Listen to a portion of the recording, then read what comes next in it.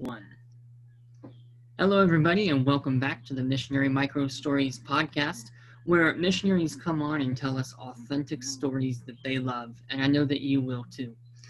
It's 6 questions in about 9-ish minutes, because we all know that without a timeline, missionaries tend to get awfully long-winded.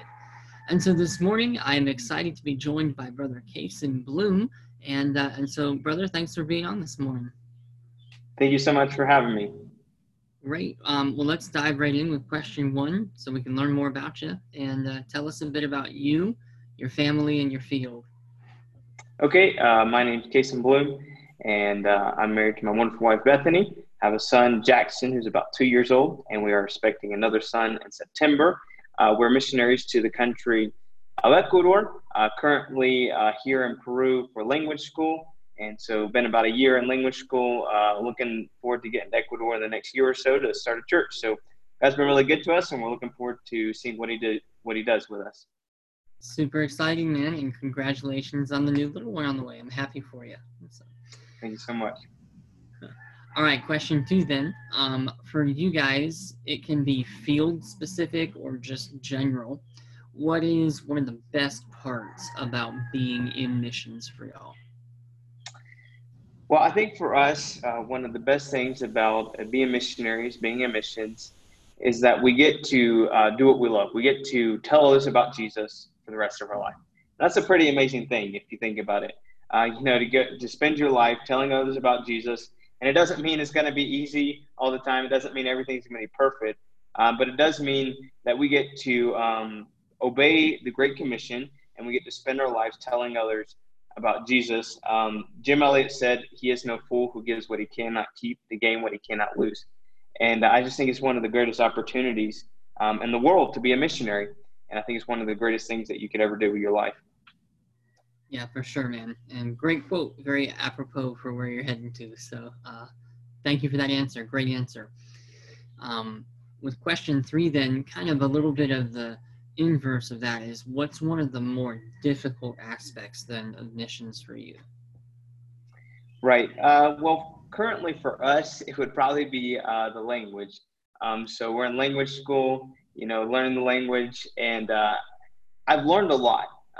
But there's always things that I make mistakes on, right? And so this morning I've begun to preach some in Spanish, and that's exciting, and I enjoy that. But this morning I was talking with a native guy, and he was basically helping me with my message, right? And so like every sentence or so, he'd be like, "You said that wrong. You need to change this," and it's just a lot of work, right? And it's difficult, it's exciting, but it's also very, very challenging. And sometimes you feel like you'll never be able to speak well. And sometimes you feel like you'll never be able to speak good enough. But that's probably the most difficult challenge for us where we're at currently. And then I would say probably another challenge is just staying focused on the important things, right? Staying focused on the main things, because I'm sure you've seen this as well. But when you get to the mission field, there's so many things that you can do, right? And there's so many like just day-to-day chores that might take longer, or day-to-day things that might be more difficult than in the States. And you can stay busy, but it doesn't mean that you're working on the most important thing, right? Of sharing the gospel or trying to reach people with the word of God, or starting a church, or, the most important things it's easy to forget those things and just to focus on the mundane things of life, because there are so many things like that you have to do. So I would say that's probably those are probably the 2 biggest challenges for us, or that I've seen in my life so far. Yeah, on the mission. Yeah, for sure. Spot on. Great answers. So, then with question 4, who are some missionaries then that you say need to be on this podcast to share their story? Well, I would say, I'm not sure if he's been on here before or not, but we are kind of working with right now and he is helping us with the language. He grew up as a missionary kid, and so he knows a lot about missions, and I would encourage you to have him on here. He has a lot to add, and he's been super helpful for me as far as learning the language, because he understands Spanish as well as English, and so he's been a huge help for me. I would encourage you to have him on. And then I believe you've actually already had Jason Holt on your podcast. I would encourage you to have him on as well. Yeah, super awesome guy. So, Yes, sir. thank you. I appreciate the suggestions. So, all right, question 5, then kind of the big one that everybody is waiting for is go ahead and take, 3 to 5 minutes and just tell us a story about missions, about your time serving Jesus that you really love. Okay. Probably my story will seem very simple, but one of the things I love about being a missionary, one of my favorite stories, is just being able to tell the simple Bible truths that we've heard over and over again to people who have never heard them. There's a friend of mine, a young guy, he's about 23, 24 years old, who I led to the Lord about 3 months ago. And I've had the opportunity to disciple him.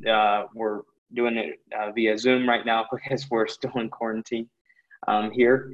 And so, but it's just exciting to take, those stories that you've always heard, or for someone like me who grew up in church, right? Those stories, the things about the Bible that I always heard from a very young age, but sharing that with someone else who has never heard them before, who hears that and is like, wow, that is amazing what the Bible says, and it is amazing. But sadly, many times as American Christians, right, as people who maybe grew up in church, we just heard the story over and over and over again that we forget how amazing and wonderful they are. So I've seen him grow, and I've just seen the Word of God work in his life, and just seeing him understand more and more about what the Bible says is a pretty amazing thing. And seeing God change someone's life is one of the most exciting things I've ever seen. So probably just his life, so, going from someone who, maybe knew about God, maybe knew about Jesus, had heard the name Jesus, but didn't really know what the Bible said. And then kind of over just the last couple months, just growing in such a great and profound way, just learning more and more about the Bible and being excited about the things of God, being excited about those old stories, and just seeing God work in this life. That's probably one of the most exciting things that I've seen, one of the greatest stories for me, at least so far on my time on the mission field. Yeah, man, I can see why. It is awesome to see the light come on, and you're 100% correct. Just we so easily get used to what's in the Bible, and we can say all the right things. God is powerful and strong, and then you forget how amazing it is that God used Shrimpy David to take down Goliath, or a great fish to carry around Jonah for a while, and you just right. It just becomes like second nature, and you're completely right. So I appreciate you sharing that insight with us. I'm excited to hear about this new brother. I'm excited to meet him one day. Good. All right, well then as we wrap up then with question 6, do you have any language or cultural blunders that you're willing to share with us? Yes, I have a lot, but I will just share one. Okay. So when I first started learning Spanish, I would, learn a phrase or learn a few words, right? And I would just go and say it to a bunch of people.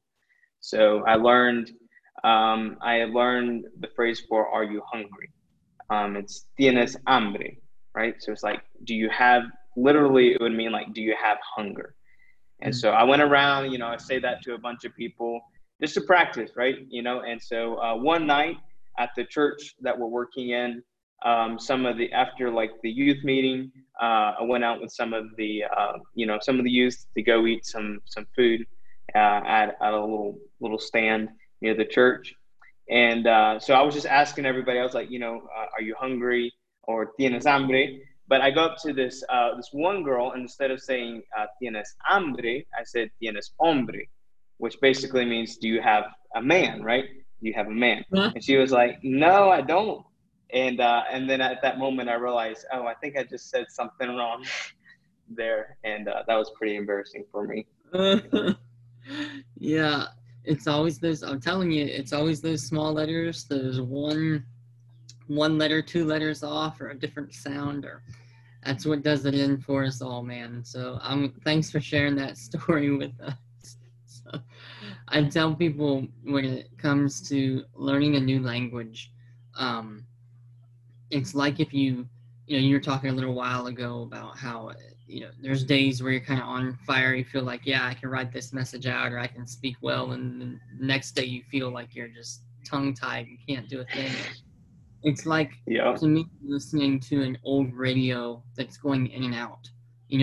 Right. You tuning in the radio and you can pick up 4, 5, 6 sentences, and then all of a sudden it's oh, and you hear a word or two, and then so yeah, it's I hear you, man. So thanks for sharing that with us. Well, thank you Um, so much. I appreciate it. yeah, I'm excited. So if people want to continue to follow your story, what's the best way that they can do so? Okay, there's kind of two different ways. I have a website called reachingecuador.com, and there I have basically all of our ministry information. So, up prayer letters, updates, different things like that. They can follow me there. And then I also have, I guess, kind of more like a blog personal website called kasonbloom.com. And on there, I just write different articles, just mainly more like personal stuff, things I'm learning in the culture, things I'm learning about the language, things that I've experienced in my life and learned so far during my time as a missionary. So those two places would be good to go to. Great. We'll have that all in the description box below, and that way people can keep up with you guys. So, well, Brother Kason, it's been a blessing and a blast to have you on this morning. Thanks for giving us your time and sharing those stories with us. Well, thank you so much for the opportunity. I am very excited about your podcast and what you're doing here to just, help others get to know missionaries and hear their stories. Well, thank the Lord, and thanks for being on. So, for those of you that have joined us today, this has been Josh Wagar with Brother Kason Bloom, and you have been listening to the Missionary Micro Stories podcast. Thanks for joining.